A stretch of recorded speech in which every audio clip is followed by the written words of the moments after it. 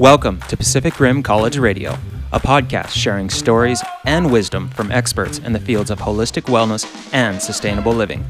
I am your host, Todd Howard, coming to you from Ravenhill Herb Farm, a permaculture design campus of Pacific Rim College in Victoria, British Columbia. As the show's guests demonstrate, by doing small acts to embrace more mindful living, we can positively impact our communities.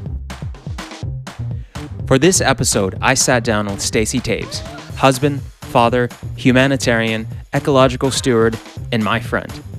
Stacey is undoubtedly one of the greatest humans I know, and I don't make that statement without considerable thought. He is kind, generous, passionate, intelligent, talented, and a person who makes me better just by being in his company. Stacey is co-founder of Level Ground Trading, a Victoria-based company engaged directly with small-scale farmer groups in 8 countries. Annually, they purchase the harvest of more than 5,000 organic family farms. Level Ground sources everything from coffee and tea to dried fruit, cane sugar, and spices. The 23-year-old company emphasizes bright futures for farmers, sustainability in business, and being the coffee that connects you. We explore his company ethos and Stacey's decades-long journey in educating about beyond fair trade practices. Stacey and his team literally travel the world meeting their growers and directly contributing to their communities, not only by buying their crops, but also by providing education and healthcare where it is needed most. We discuss entrepreneurial disappointments, such as lackluster 100% compostable packaging, and the frustration of not being able to change how people think about global staples such as rice, and successes such as coffee roasting innovations and their new state-of-the-art facility. We also look beyond Level Ground into Stacey's personal life and pervasive passion for sustainability. Through his small-scale family farm in Brentwood Bay, BC, and his YouTube channel, Sustainable Stace, he is educating people about growing their own organic food. Stacey and his wife, Lori, have 4 children, 3 of whom were adopted from Haiti. We talk about how adoption and fatherhood have impacted Stacey and helped him to learn to calibrate his intensity. And we also briefly talk about Stacey's love for cycling and running, and now his new passion of longbow archery. Last year, Stacey joined me on a retreat where we made our own longbows out of Pacific Yew, and we regularly shoot together. I hope you enjoy this episode of Pacific Rim College Radio as much as I enjoyed recording it. If Stacey does not inspire you to cultivate the best version of you, then I missed my interviewing target. Stacey, welcome to the podcast. Thanks, Todd. It's good to be here. It's great to have you. You are rapidly becoming one of my favorite people. Actually, I should say you have become one of my favorite people. And we go back quite a ways as I've been thinking about it. I think we first met probably 10 years ago.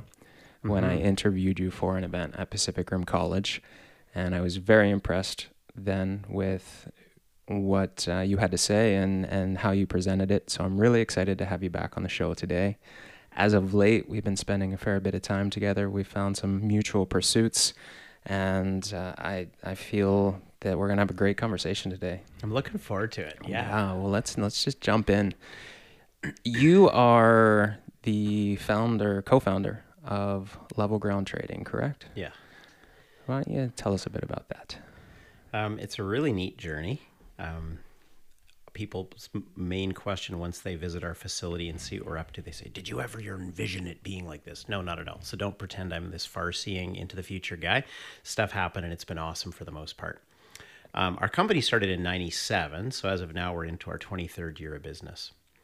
And our focus has been to alleviate poverty in communities that have small-scale farmers who grow products. We focused mostly on coffee, but a few other things as well, like tea and spices, dried fruit and sugar. And we've had a few products that we've offered for up to 5-6 years that we've pulled that didn't work out. So not everything's been wildly successful by any stretch. But the journey that got me to starting Level Ground was really fun. Before you go on the journey, can you give us a bit of an umbrella view, an overview of what Level Ground Trading is? Yeah. If we were like trying to fill out some form for an industry publication, we'd say we are an importer, roaster, and wholesale of specialty coffee. That's primarily what we do, is we import and roast coffee. We're based on the Saanich Peninsula just out of Victoria. We've been in 5 different locations over our 23-year history, and we started out with one trade relationship in Colombia. And a lot of the thoughts that we were putting out there to market and put out as our unique selling points weren't really recognized in the market. You know, it's sustainably grown. We're paying farmers fairly. We're importing it directly without brokers. We're trying to build a local economy and tell the story of the farming community so that a customer, when they buy it, is directly seeing positive impact socially, environmentally in a community with an everyday product that suddenly has this heartfelt turn on it. So rather than globalization, it kind of becomes a push for humanization. So that's how we started out with specialty coffee from Colombia. We now have coffee from a few other South American countries like Peru and Bolivia. We buy coffee also out of Tanzania, Ethiopia, and most storied DR Congo, where there's a lot going on that usually only makes the news if it's bad.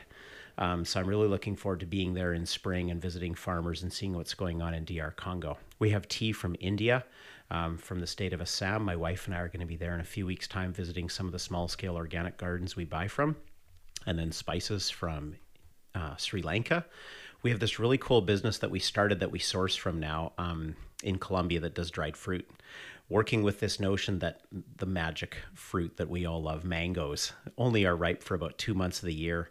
There's so many of them that the price is deflated and farmers don't have much of a reason to grow them because everyone's got them. And then when they're not available, they're absolutely not available. So we set up a dried fruit business in 2002 that now through the chain of supply in Colombia employs 1,500 people.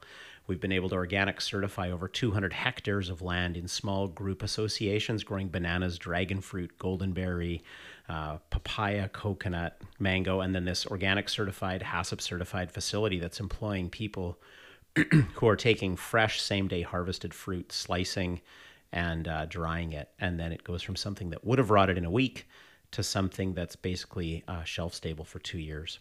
So that's now when we get a full container of that coming into our facility, it's equal to 5 containers of fresh fruit, but there's no energy being thrown at it to hold it or to store it. And it's harvested the day that it's most nutritionally optimal. So it's been a really cool story of developing an industry that didn't exist. There's 4 kind of copycat businesses in Colombia following that dried fruit model. There's a lot of domestic growth in that model because now they can all harvest mango and create something that's got value to it. How did the name Level Ground Trading come to be? Oh, there's a couple rationales behind level ground. I think the simple, most entry-level way of looking at the term level ground is a lot of approaches to people of wealthier societies like ours working in or partnering in communities where people are less wealthy, economically speaking, is that there's an imbalanced or uneven playing field. So level ground was kind of that general notion that people are on the same level. There's no handout, there's no hand up. You're level, you're equal. I have personal Christian faith convictions, so I have another story that I'd lay on that, I guess, that relates to just this notion of taking out the obstacles, and a lot of us have obstacles about why we would see God as being loving and kind. And I think that when we level the ground, we make it much more accessible to understand our Creator as one who truly loves us and cares for us. And I think that in business, showing compassion and human kindness is one of the best ways to show we're made in the image of a loving God. Levels the ground. How did you get to this point today with your thriving business? Oh, man. Well, we were starting out our family as a couple at the same time that we were starting out Level Ground. And we kind of had our very first conversation on our first date around this principle of responding to poverty with our lives, kind of as a calling. So our first conversation on our first date was about adopting orphans rather than having birth kids. And my enthusiasm as on your first date. A first date, yeah. Good topic. As you know, Todd, I tend to go right at it. So that's kind of where we were. And my wife, Lori's no different, really. She's an incredibly thoughtful person and very clear on what she wants. And so we found very common ground on that point. And so we were adopting our first son, who's now 24, from Haiti at the same time that we were starting Level Ground. So crazily enough, we were importing Colombian coffee, adopting a Haitian-born orphan, and I was pastoring in a Chinese church all at the same time. How did it begin? What was the inspiration for Level Ground, or did the coffee import start before you had an inspiration for it?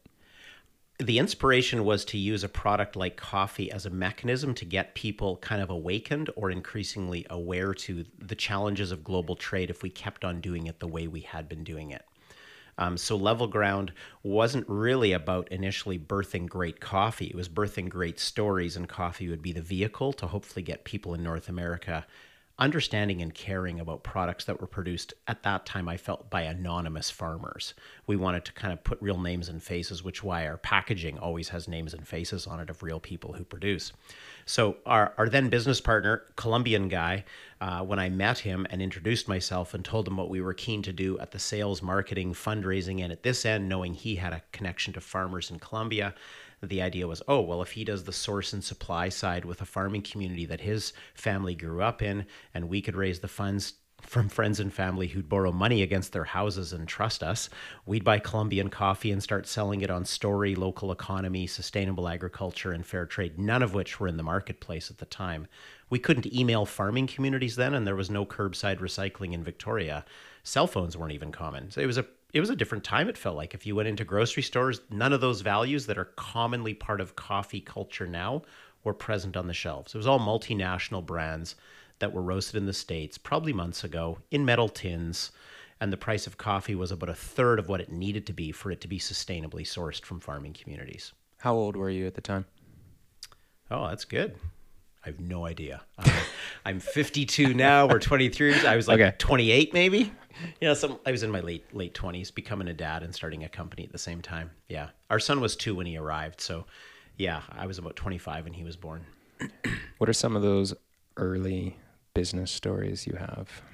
We rented a facility downtown Victoria, and we were permitted to have it from 6 p.m. to 6 a.m. And it was a 5-pound roaster in a room that had no ventilation and no emissions control. And we'd take the orders that we'd received from our wholesale customers, which I mostly gained from talking in churches and schools. We promised them that we would take their $10 a pound, roast their coffee to order, and deliver it to their front step within the week. That was how polished our business model was. And my wife and I and our business partner would go into this borrowed place at night with a sack of coffee that we stored in his garage, and we would roast 5-pound batches, which was a 4-liter ice cream pail was one batch. And coffee loses about 20% of its weight if you dark roast it. So 5 pounds in the roaster, 4 pounds out, and the smoke coming off would hit the ceiling, which wasn't very tall. And every roast, the smoke would come a little lower and closer to our faces. So by the time we were into our 10th roast, the whole room was smoked out.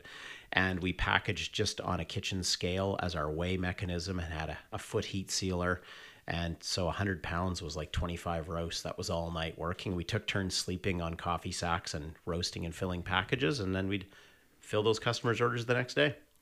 So you do 100 pounds a day in the roastery. That was busy. Yeah. That was busy. Yeah. That was... How many days a week? Oh, we would do as many orders as we've always, and still roast as much as the previous day's orders. So we would try to have the customer pull the product through the system, keep it green and unroasted as long as possible. And we would try to roast on a daily basis. I think our first year we did about $50,000 in sales. So that was what year one looked like in 97. Yeah. And what background, if any, did you have in roasting coffee? None at all. None of us did it. None of us had ever roasted coffee. Trial by fire. We made all the mistakes. We would package it so fresh it was still warm, but then moisture would be coming off but couldn't leave in this heat-sealed package, so a customer would receive coffee that had been growing mold while it was in transit. Like we were delivering nasty ethical coffee at the start. Just because we were doing a bad job. The farmers had grown great coffee. We just didn't know the details yet. When did it start to get a little bigger than that? Oh, I think by the second year we had quadrupled. We were into probably $200,000 in sales the second year. We had an amazing partner that took off with us. What was your facility then? We did that in different forms for a couple of years. First with that little 5-pounder we'd use at night. Then they started roasting for us. Then we urged them to buy a slightly bigger machine so that they could roast for us. And then we moved into our first own facility. It was like 800 square feet, not far from where you and I are sitting now, just on the peninsula. And we would store green coffee, roast, and run our office there. And my wife's and my office was an Uncle and Aunt's Westphalia van. We'd back up really close to the office window and pop it, and then drag out a data cable and a power cord and run our laptops in this Westphalia. Imagine yellow and brown plaid with the top popped. And that was our office for a couple of years, yeah. A true West Coast experience. A true West Coast experience, yeah. When or was there a moment when you realized that Level Ground, was it named by this point in time? Yeah, right away. Was there a moment when you realized that it was something very special? I couldn't convince anybody it was really special, it felt. The notions we were putting forward were so foreign that I actually, after a couple of years, was very disenfranchised. I was so discouraged. I felt that with the limited impact we were making, because our focus was education for students whose parents grew the coffee, and that was what we believed was what they really wanted, was education in their community. And I looked at the numbers of students getting education. I thought, I could have taken a part-time job, donated the money to charity, and educated Colombian kids. I didn't see the scalability of it at that point, and I didn't feel we were catching on, because people in grocery stores who would make buying decisions about what would come in or not come in, they heard me say fair trade and they thought I said free trade. They didn't understand about sustainable agriculture. They didn't see the value of supporting a local economy or a local business. So I felt like it was all falling flat. I was so discouraged, Todd, that I actually went to the board of our company and said, I'm actually going to stop doing sales completely. I was the only salesperson.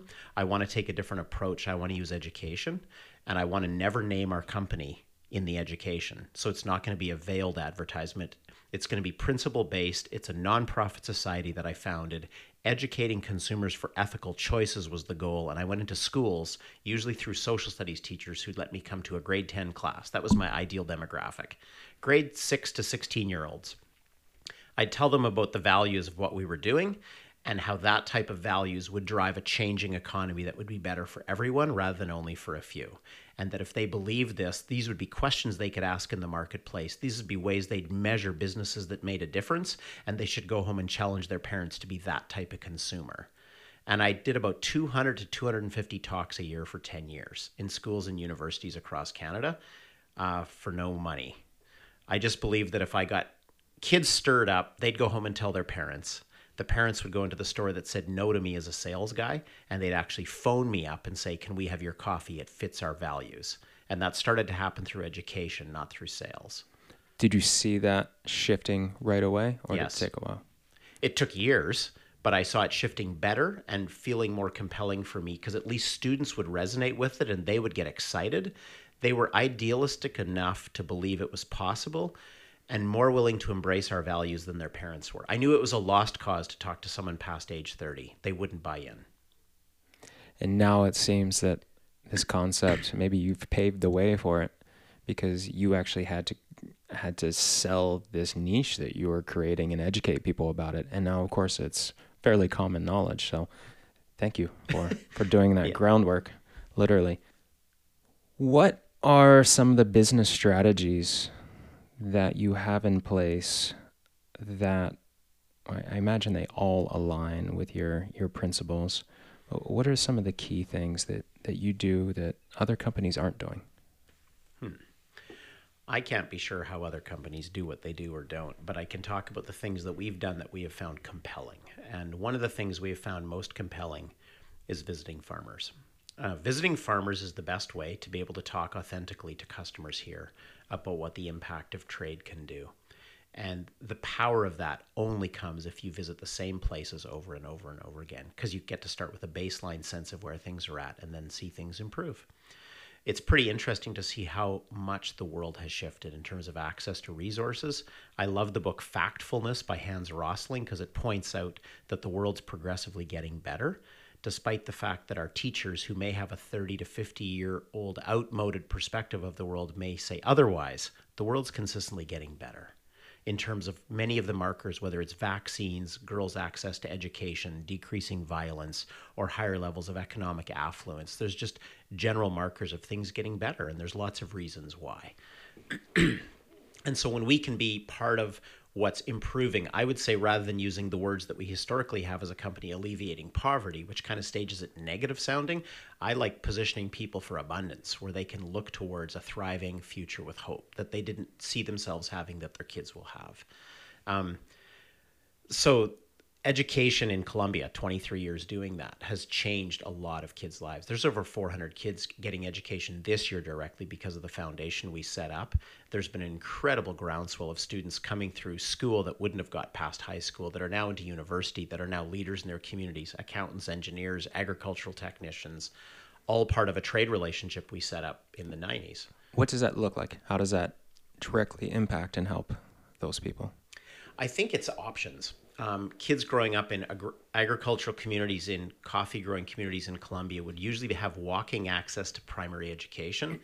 The junior or the middle school would be out of reach walking wise, which means you'd need to have a relative living there or a boarding house. And usually at that point, the coffee farming family, when we started our business, wasn't able to access that. So you'd top out at grade 5 or 6, the school you could walk to. And you were done your education. So you're semi-literate and you'll continue farming and you won't have options.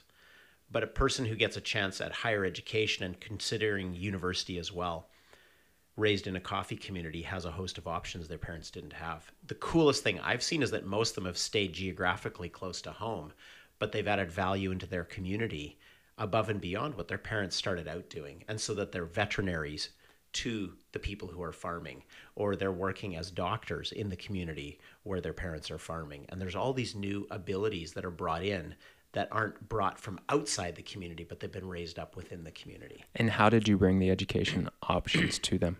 Scholarships to kids in rural schools. Yeah. People on the ground who were looking at the actual kids who were financially in the most need, who could be joining a school if there was some funding. Sometimes it was a breakfast program so kids would have nourishment when they started their day. Sometimes it's hiring a woman who can sew uniforms so that the kids meet the criteria of the school and show up in the right dress attire for school. Whatever it is, customizing it, literally tailoring it to the kids' needs. And is that working in Colombia only, or yeah? And that's another key thing, is that we've tried to be thoughtful and custom to a community based on the conversation. So access to education is very much about a Colombian initiative that we've had going.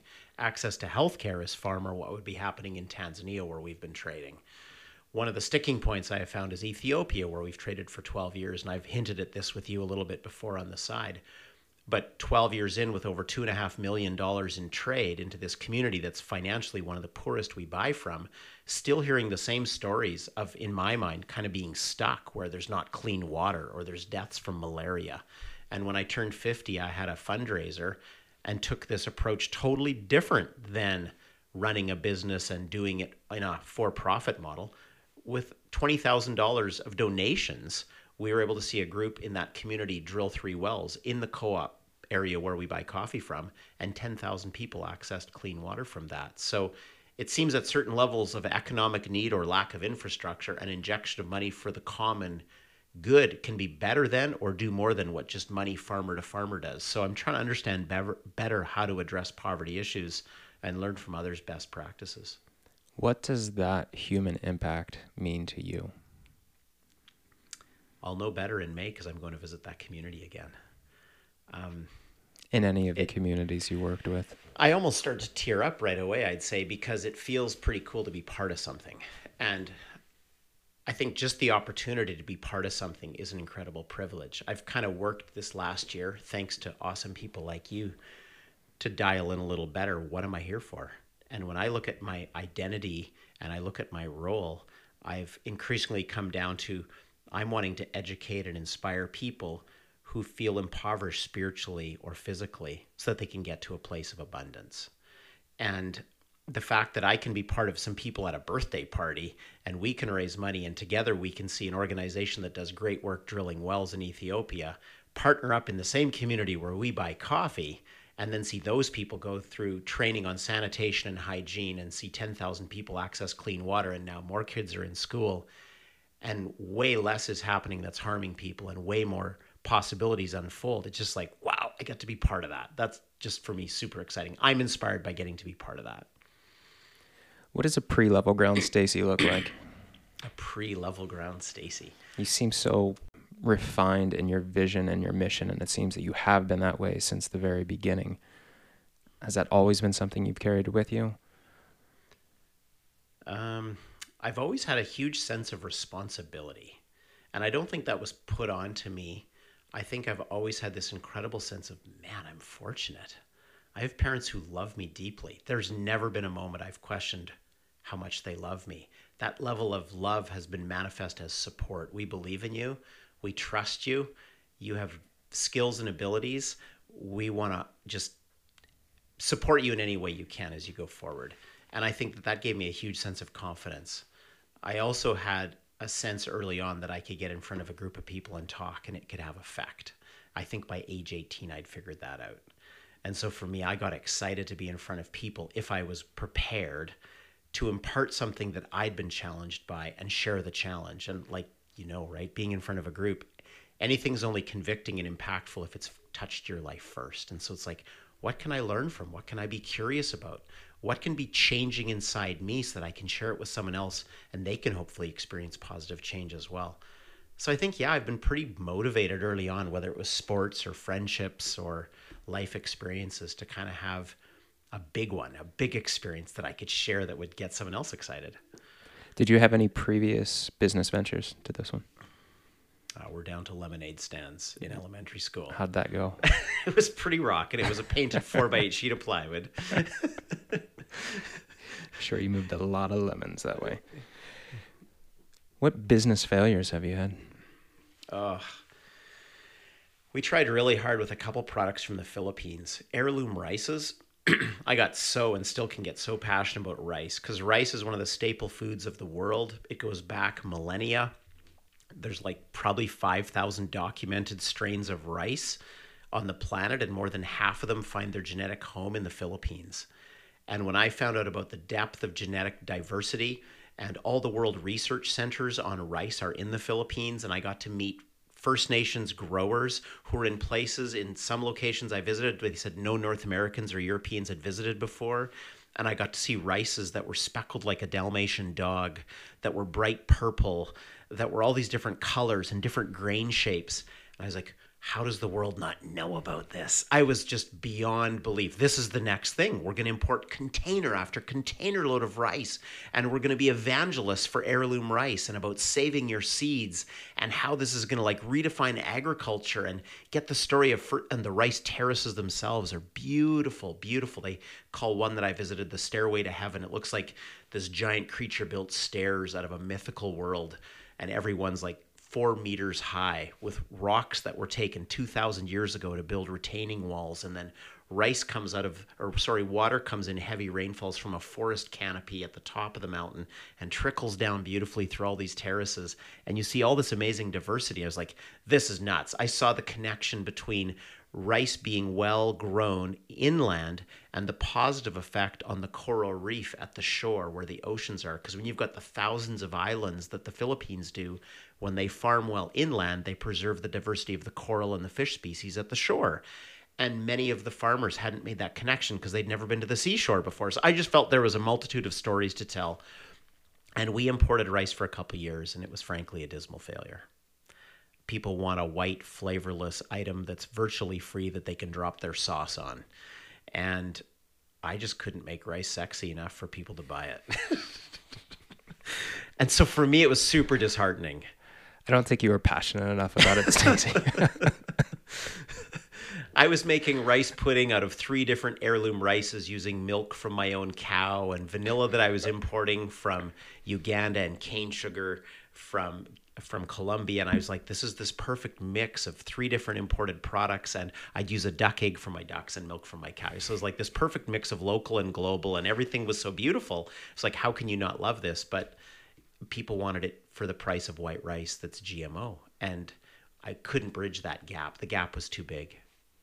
Your business has always been based on sustainability and even pushing the forefronts of what sustainability is. Tell us a bit about your foray into compostable packaging. It's been a hard one. Compostable packaging is something we've always been enthused about. And years before we started putting out a compostable package, we started first of all by reclaiming all of our empty packages in hopes we could find something to do with them. So at all the grocery stores, about 150 of them that were close enough to drive to with our own vehicles, we would at each customer service desk have the permission of the store to have our box just for level ground empty coffee packages.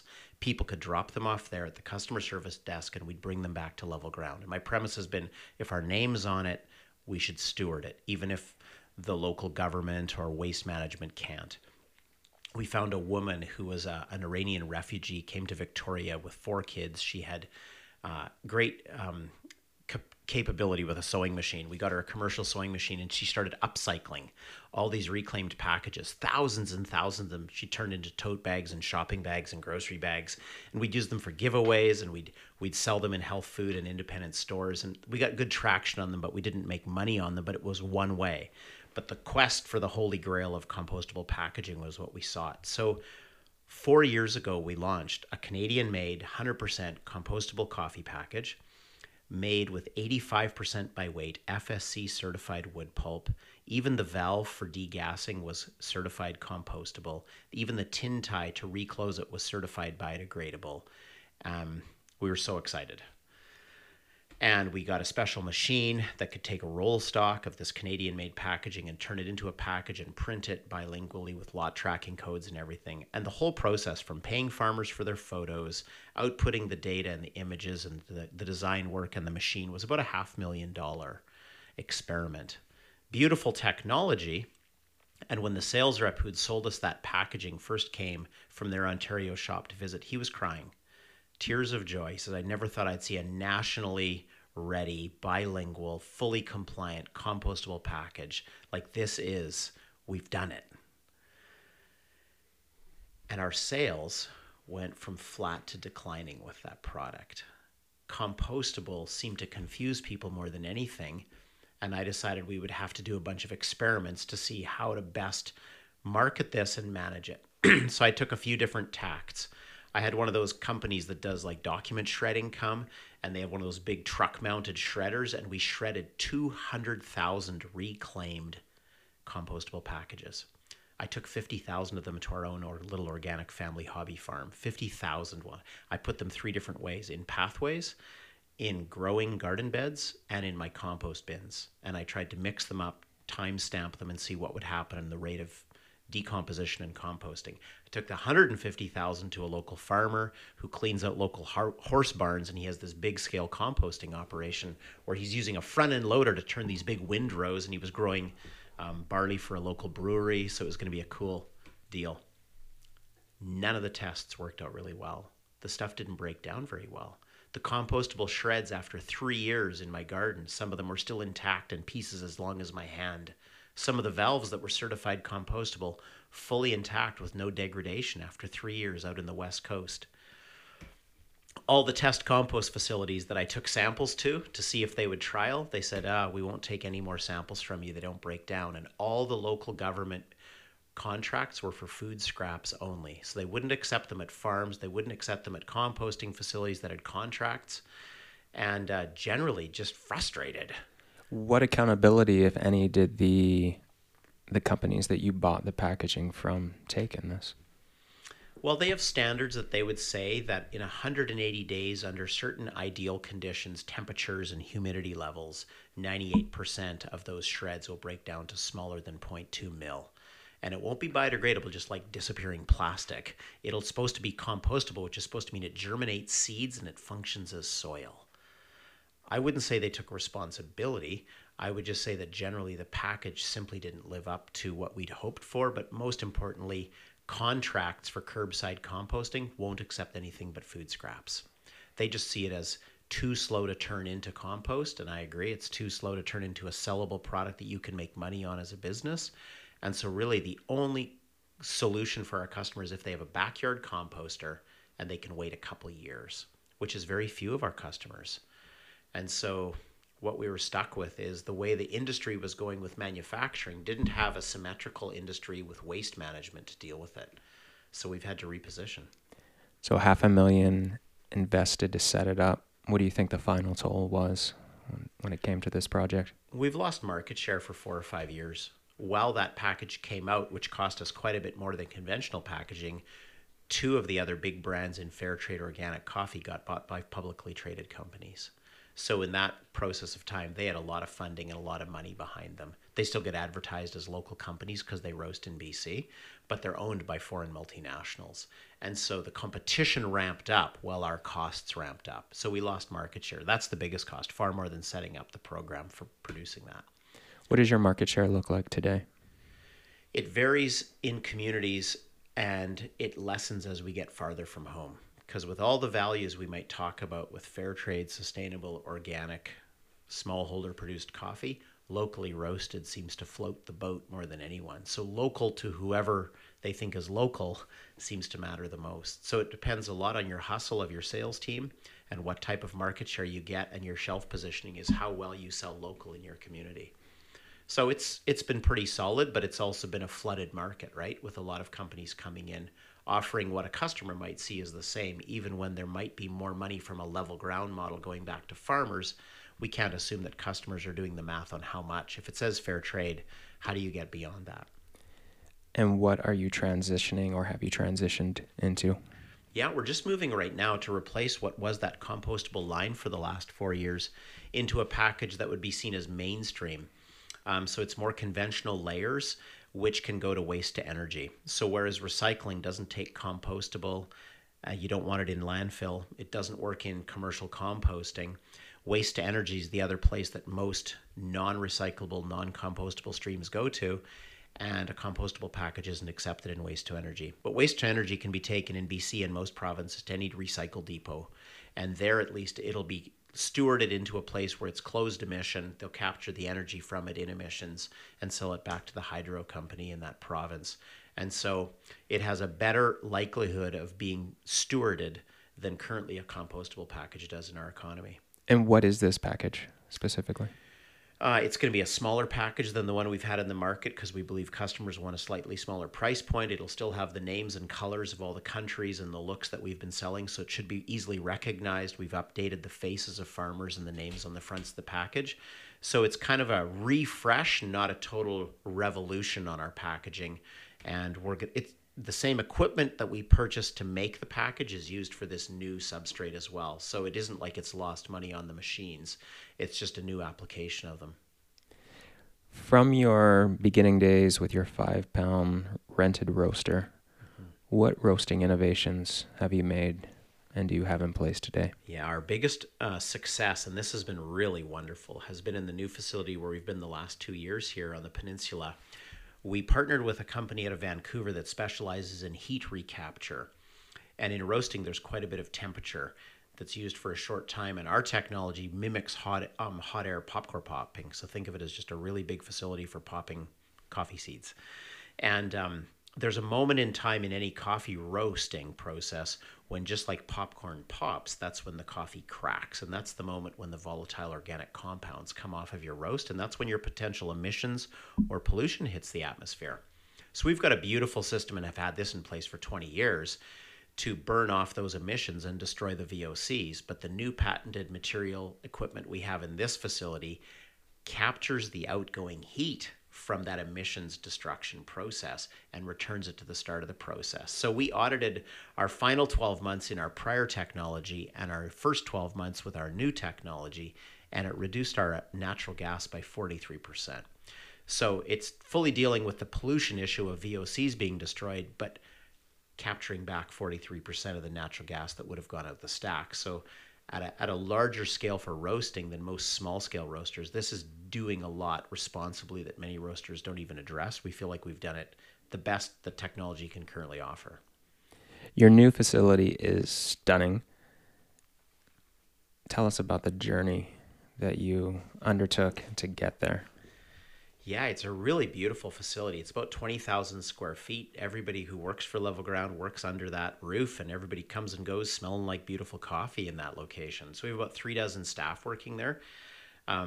It's got a beautiful view of both sides of the peninsula, so we see ocean on both sides, and the tasting room is designed for a great customer experience where people can come get a flight of coffees or just have a typical cafe experience with great baking and a good espresso-based drink or teas that we import.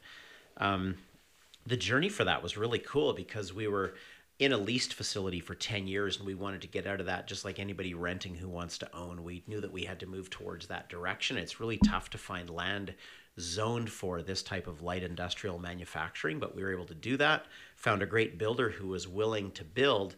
Their caveat was that the building they wanted to build was going to be 8 units for rent on 3 different levels. So it's going to be one building with 8 units strata, and they were going to lease it out. And each building, because it's a slightly sloping property, was going to be terraced up a bit. So I took them through our prior facility and said, this is what we do now.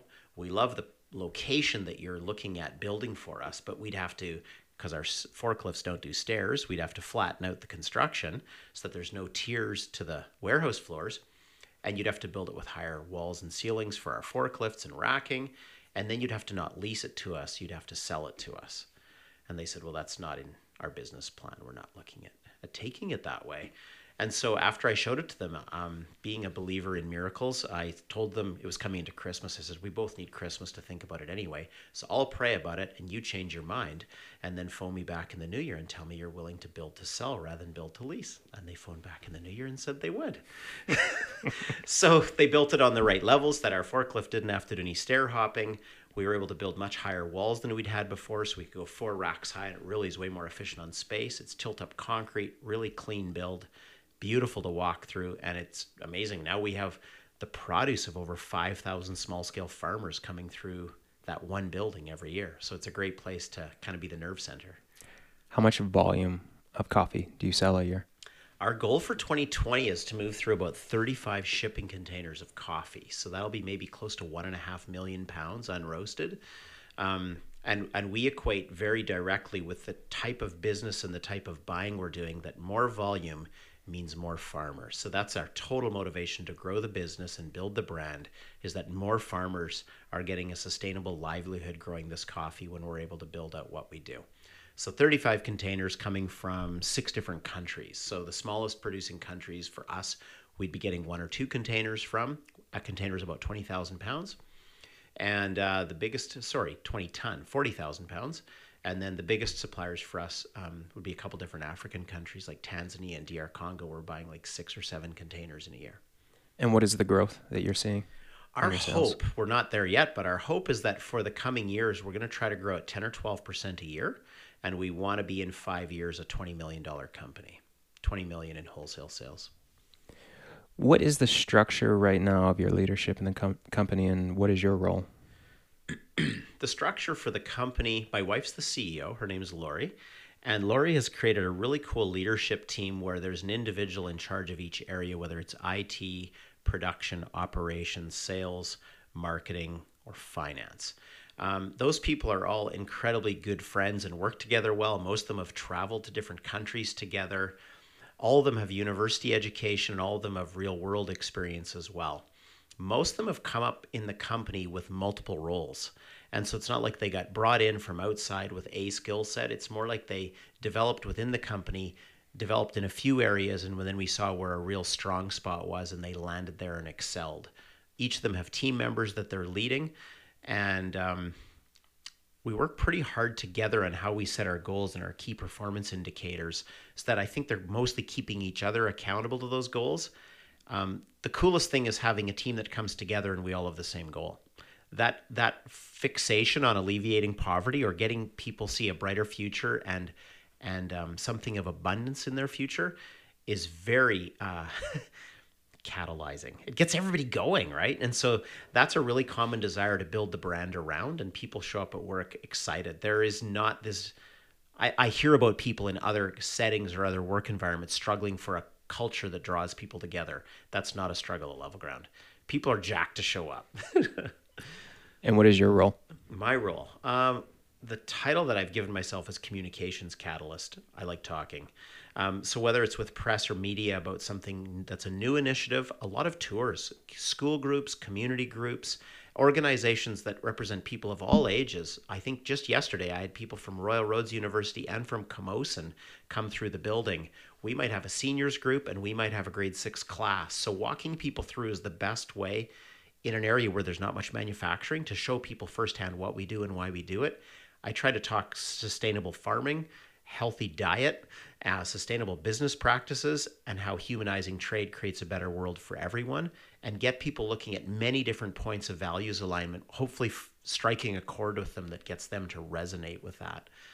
So I've kind of initiated a lot of our environmental initiatives and stewardship goals, do a lot of the communication, and then I get to do a lot of the leadership in travel right now and partnership and measuring the social impact of what we're doing in the countries where we're working. So that's an ever-moving target to learn about. Your product is beautifully branded. How did that come about, the work that you put into marketing and branding, and what What dividends have you seen that pay off? Well, for us, our main focus has been putting packages into grocery and health food stores and also partnering with fair trade stores. So, as with many companies producing a food or consumable, the package look is really the essence of the brand connection with the prospective customer. It's got to look good on a shelf if people are going to reach for it, right? We have put a lot of time over the years, and I think we've had a consistent passion at our ownership group about putting out a beautiful looking package. It's funny that back in the day it was shiny gold. We put adhesive labels on top, not environmentally friendly. That was just what was available, and it was done on our kitchen table at night after the workday, and you could eventually or potentially get, a pet hair underneath that adhesive label or whatever else. There wasn't organic certification going on in our facility, so it was very much a startup done over the kitchen table, and gradually growing from there. And I'd say our biggest leaps forward have been when we've partnered with design agencies that are professionals at it. And when we started to do some rebrands back about 10 years ago, and we worked with a professional design agency out of Vancouver, they really took us to another level. They won a lot of international awards submitting the work they had done with us. And we've taken some of their staff to Origins, that they're actually visiting farmers, shaking hands, meeting students in schools who benefit from the trade, so that it's not about getting the right color and Pantone off the palette so much as getting the vibe and the ethos of what we're trying to accomplish. Because once you've eaten a meal with a farmer with your hands and met kids in a school and ridden a donkey, there's just something about the work you're going to do that's going to embrace more of what it is we're trying to resonate with, right? And that's really come through in the design. I think I told you before that when your product first started to come into my awareness, I did not think it was local because it was so well positioned and branded. And it was only after I looked into it that I realized you were just down the street from us. And I think your branding has only gone up from there. Ah, thanks, man. Yeah, I'm hoping it just keeps on going, because that's such a huge part of doing well to get market reach. You've been doing this, working with Level Ground for almost half of your life. Yeah. What sort of personal sacrifices have you made along the way?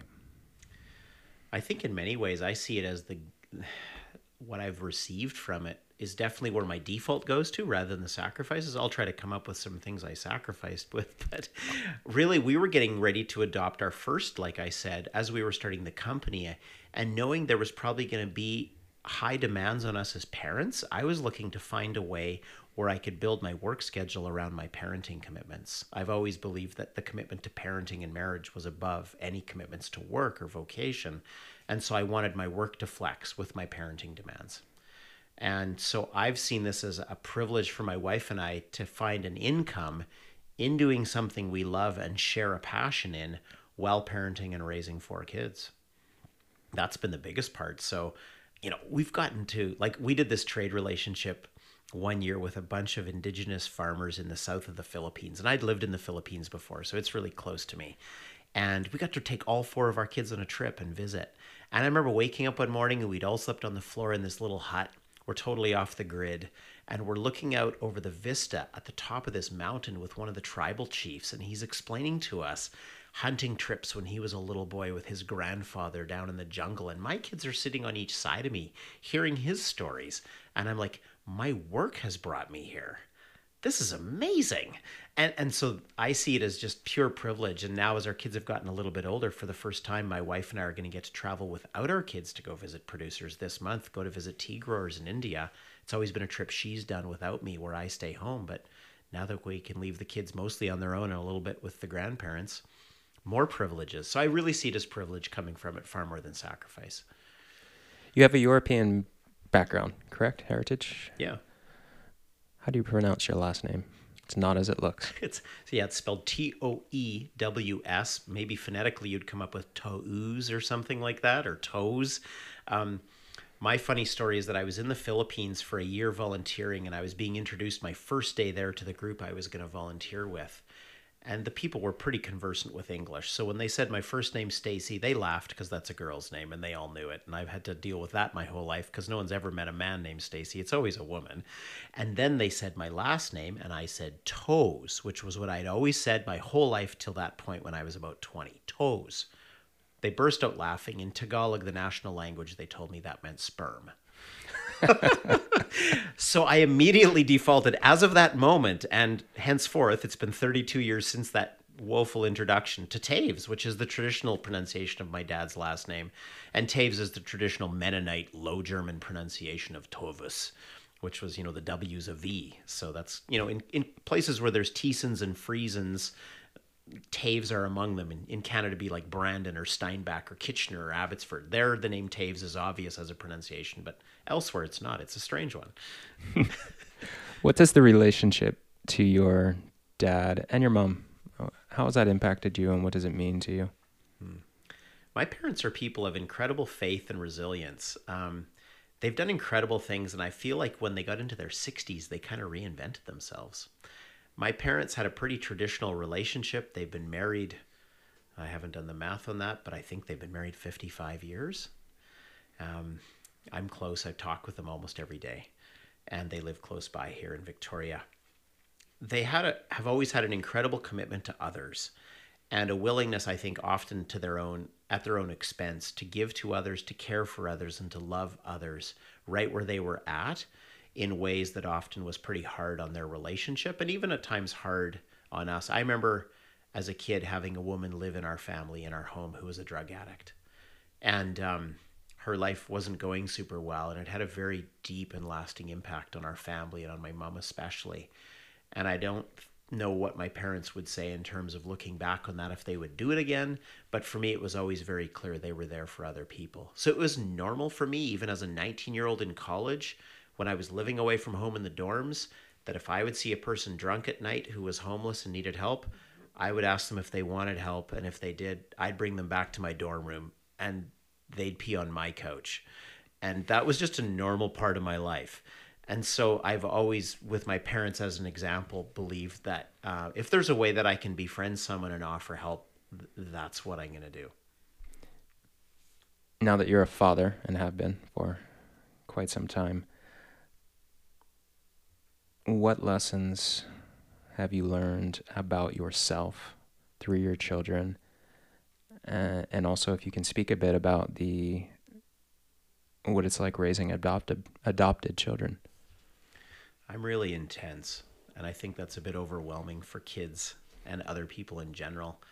As you know, one of the things I've worked on a lot in the last while is what I call calibrating my intensity. I'm often so excited about something I want to do or want to get going or want to keep going on that it's hard for me to slow down and read another person and go, where are you at? How are you feeling? And often my intensity can be pretty overwhelming for other people, and I think I've needed very much to learn that in the process of parenting. Our kids have come to us at different ages, from different backgrounds, 3 of them born in Haiti, and all from different birth families. And often there's a lot that's been hurt in their lives before we ever get to meet them. And being part of a very large adoptive network of families with African heritage kids, I've learned a lot, and I'm still learning an awful lot. It's probably been my biggest growth area, actually, is understanding trauma and experiences that people have had that have been very hurtful. And are there ways, kind of spiritual jujitsu wise, where you can turn those hurtful experiences into helpful experiences, where they become your strong suit, your skill set, what you've learned the most from. And I think often I've tended towards like, why can't you just do it the way I did it? It's pretty easy, actually. And that can be pretty overwhelming for people when life's been a lot harder for them than it was for me to assume that they could do it the way I could do it. And so that's probably one of the areas I struggle in the most and have to work at the most. And, we have a son right now coming out of a 12-step program, treated for addiction. He's had a rough ride. And there's a lot of stuff he's learned about himself in the last couple of years through some of the darkest times in his life. And we're very close, and we're in touch with each other almost every day, even when he's not living at home. And so to walk that with him and be close to him, even when his choices at times have been really tough ones to watch, huge growing opportunity for me to learn. You live, as you mentioned, on a hobby farm, a beautiful farm on the Saanich Peninsula. You do incredible things there with the land. Now, I wish that Pacific Rim College could claim you as an alumnus. We can't, but you have studied permaculture with us, which I'm really excited about. What sort of things are you doing with permaculture right now on your property and at large? Yeah, it was kind of, to me, the term permaculture was new to me about 5 years ago. So I've tried to learn about the systems and the ways that a lot of things are understood from a permaculture perspective. And I took a course over the course of a year with one of the instructors in a class of students who, other than me, were far more devoted than I was. They were full-time students, and I was dropping in once a week. And I learned so much in that process. I think the book that really kicked it off for me was The One Straw Revolution. And when I read that book and learned about how to care for soil better, it really challenged me to rethink everything I'd ever known about agriculture, because I'd grown up in a family that always grew our own vegetables and as much food as we could, but often there was fertilizer thrown in as well. For 20 plus years, I've grown my own garden, always organically, tried to understand composting and things like that, but I didn't really understand why I was doing certain things. I just did them.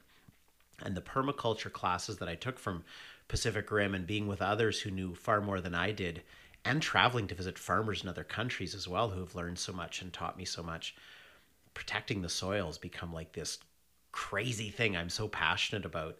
And being able to cover and protect soil so that it is not experience any exposure or trauma, so that it can really meet its potential. Because when I started to do that and take the principles from One Straw Revolution, most of my veggies doubled in size in 2 years in my garden.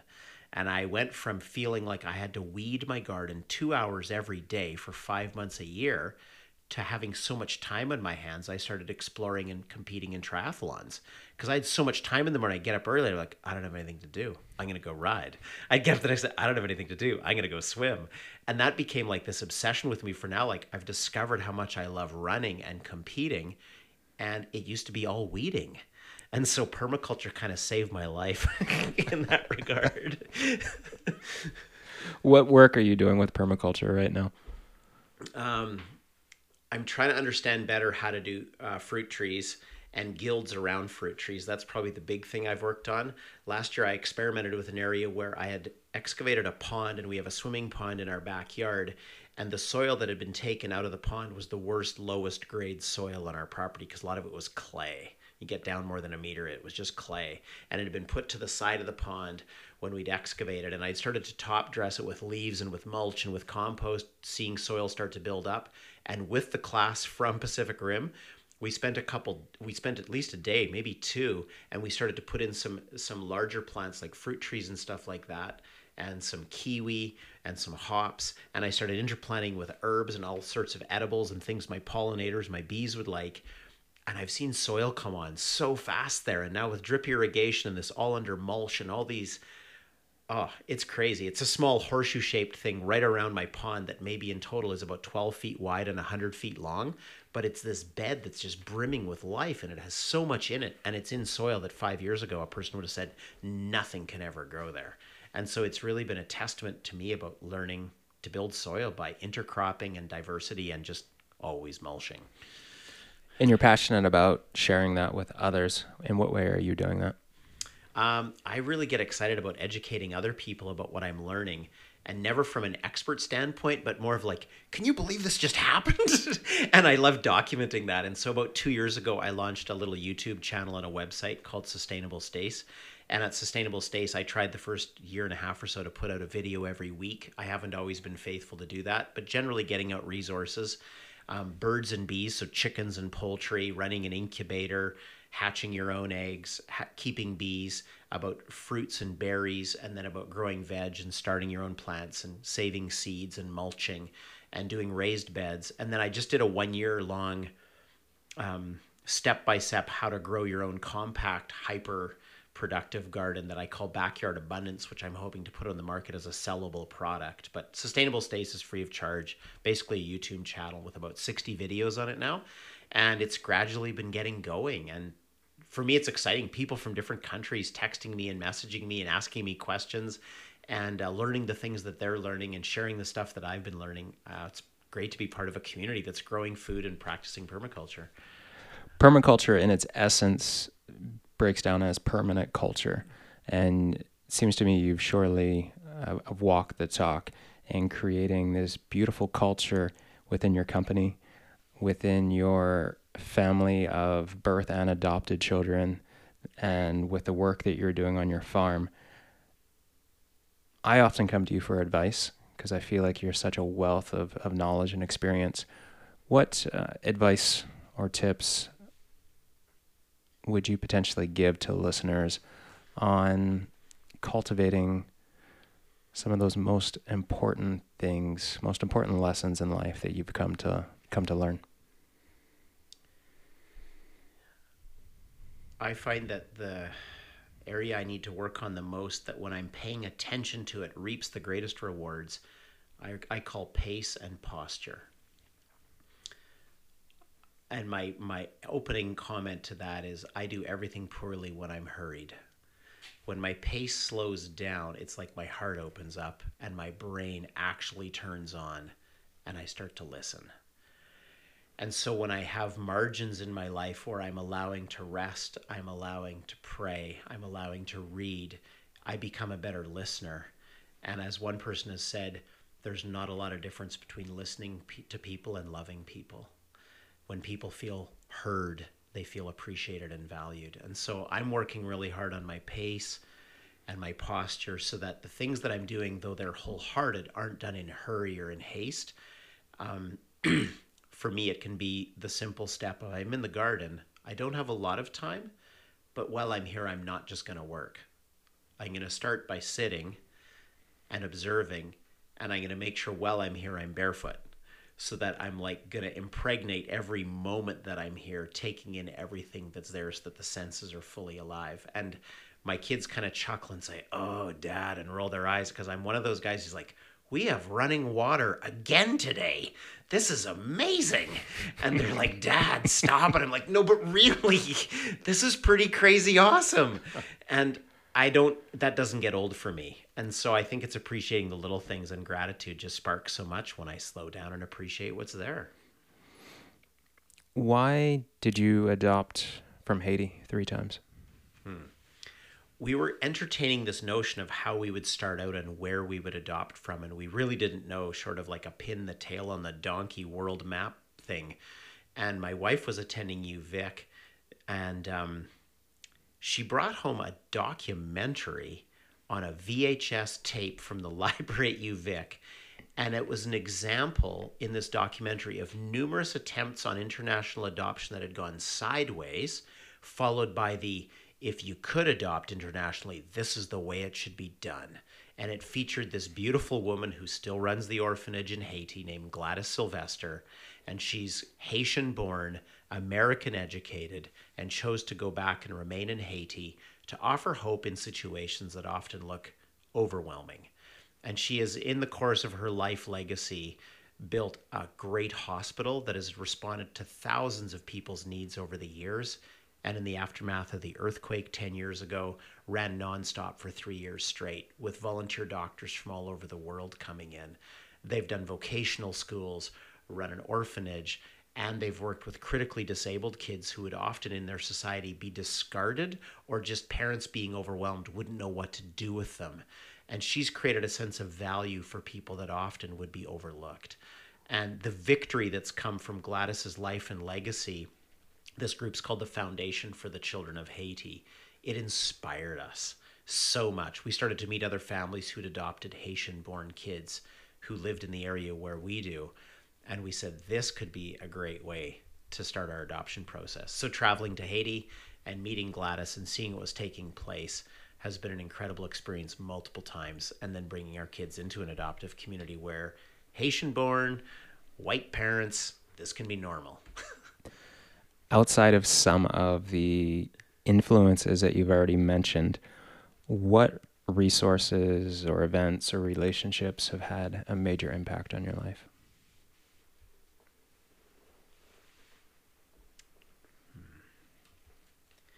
The one that hit me the most was my first day living in the Philippines. Realizing I was going to be there a year. And it felt at that point like I have to stay, but I want to leave. Being overwhelmed by the poverty that was everywhere in the city where I'd been set up to live, and not knowing how I would manage. That for me was completely, I was under-resourced for that. and I had to find a way to respond, and it was hard. But what came out of it was in many ways a sense of destiny that came from a life responding to poverty in thoughtful, relationally driven ways. So it was way beyond me. I knew it had to be something God would birth in me, and it feels like it did. I know recently I had the pleasure and honor of introducing you to archery, traditional English longbow archery. So cool. Which I know you're really excited about. Yeah. What right now are you really excited about? I just did a recap video for Sustainable Stace on looking back at 2019, and I tried to make it memorable for me. And I put in 6 things: a birthday, bees, a bike, a book, a bow, and abundance. And the birthday was the wells being drilled from the fundraiser in Ethiopia. The bees were a swarm of bees that came my way in the middle of last year that were so plentiful and did so well and had such a great season at our place. The bike was an electric bike that I outfitted with panniers and took my kids camping on Lopez Island and went sightseeing all over with it. So I went from just road biking to having this bike that's just like a cargo van. I just go everywhere with it. So that was really cool. A book called Factfulness by Hans Rosling that's blown my mind, and the tools online from gapminder.org that are tied in with Factfulness hold in perfect tension the reality that the world's got terrible stuff going on, but generally the world's getting better. And his online resources are amazing to back up the book, and it's just changed my worldview on poverty and how to educate myself and others. The bow was the part that you're getting at, the longbow. I love that experience of being with someone who knows how to masterfully turn an old piece of wood and bring out this amazing piece that has this capacity to do so much. And so that was mind-blowing for me. And you did that. You carved that bow. Wasn't that incredible, right? That all of us got to take this piece of wood, having never done that before, and walk through that journey as a group of guys together and come up with something that even like 2 days ago, I was like, I got 15 minutes before the sun goes down. I grab my quiver and I run outside and just shoot. And I'm hiding behind trees and ducking out from behind my woodshed. And I'm a little camo guy. And I'm just playing in my own world, just firing off a bow. And it's super fun. So I don't know where that's going to take me, but it was inspiring just to be part of making something with my hands that had such beauty to it and such history in the fact that it was an old piece of wood from an old tree. And it's going to have this legacy. I don't know what it'll be yet. Yeah. And Abundance. Which was that little backyard abundance, small garden, hyper productive project that I did online for Sustainable Stace that I'm hoping to roll out this year. Yeah. Where can listeners learn more about what you're doing and the work you're doing, and all of this and everything you mentioned? I'll make sure it goes in the show notes. Oh, wow. Well, if you love coffee or tea and you want a great experience and you live somewhere in Greater Victoria, come out on weekdays to our tasting room at Level Ground and experience coffee firsthand there. If you can get a group of 8 or 10 people, send me an email and I'll give you a tour. Walk through the facility and meet some of our staff and see what we do. I'm just Stacey at levelground.com. Stacey's with an EY at the end. You can connect with me on my Sustainable Stace platform, comments on YouTube videos and stuff like that. Maybe you've got stuff that you can show me that I can learn from you that's been wildly successful for you. And I'm trying to practice being curious and learning so that I can just keep on learning more from people. And levelground.com is our website, so there's always information on there about what we're up to, careers if people are looking for work and want to join the team, and just what we do and how we do it in general. This has been fun, Stacey. Very much a privilege for me. Thanks, Todd. Yeah, my pleasure. Any parting words before we go? I'm always struck by the fact that when people get together and talk about their triumphs, it can be isolating. And on the contrasting note, when we get together and talk about our vulnerabilities, where we feel a bit overwhelmed, a bit anxious, we create friendship and we create community. And so I hope that everything that comes through in any parts or pieces people would have listened to today would go, this guy's been overwhelmed a lot and he's learned a lot as he's gone. And I hope that there's a connection and a community building component for you out of the things that I've learned through my struggles. I hope you have been inspired by this episode of Pacific Rim College Radio with Stacey Taves. Don't forget to check out his permaculture site, sustainablestace.com. And also Pacific Rim College's School of Permaculture Design, which offers arguably the world's most comprehensive permaculture program, a 10-month diploma in permaculture design and resilient ecosystems. Also, stay tuned for an upcoming episode with renowned permaculture visionary Mark Lakeman, who on February 22nd and 23rd will be offering at Pacific Rim College a weekend workshop entitled Permaculture, Placemaking, and Planet Repair. Go to pacificrimcollege.com to learn more. If you enjoyed this podcast, share it with your friends and family and give it a 5-star rating on whatever podcast app you are using. Thanks for tuning in. Until next time, enjoy a cup of Level Ground coffee or tea while meditating on how you can up your planetary leadership.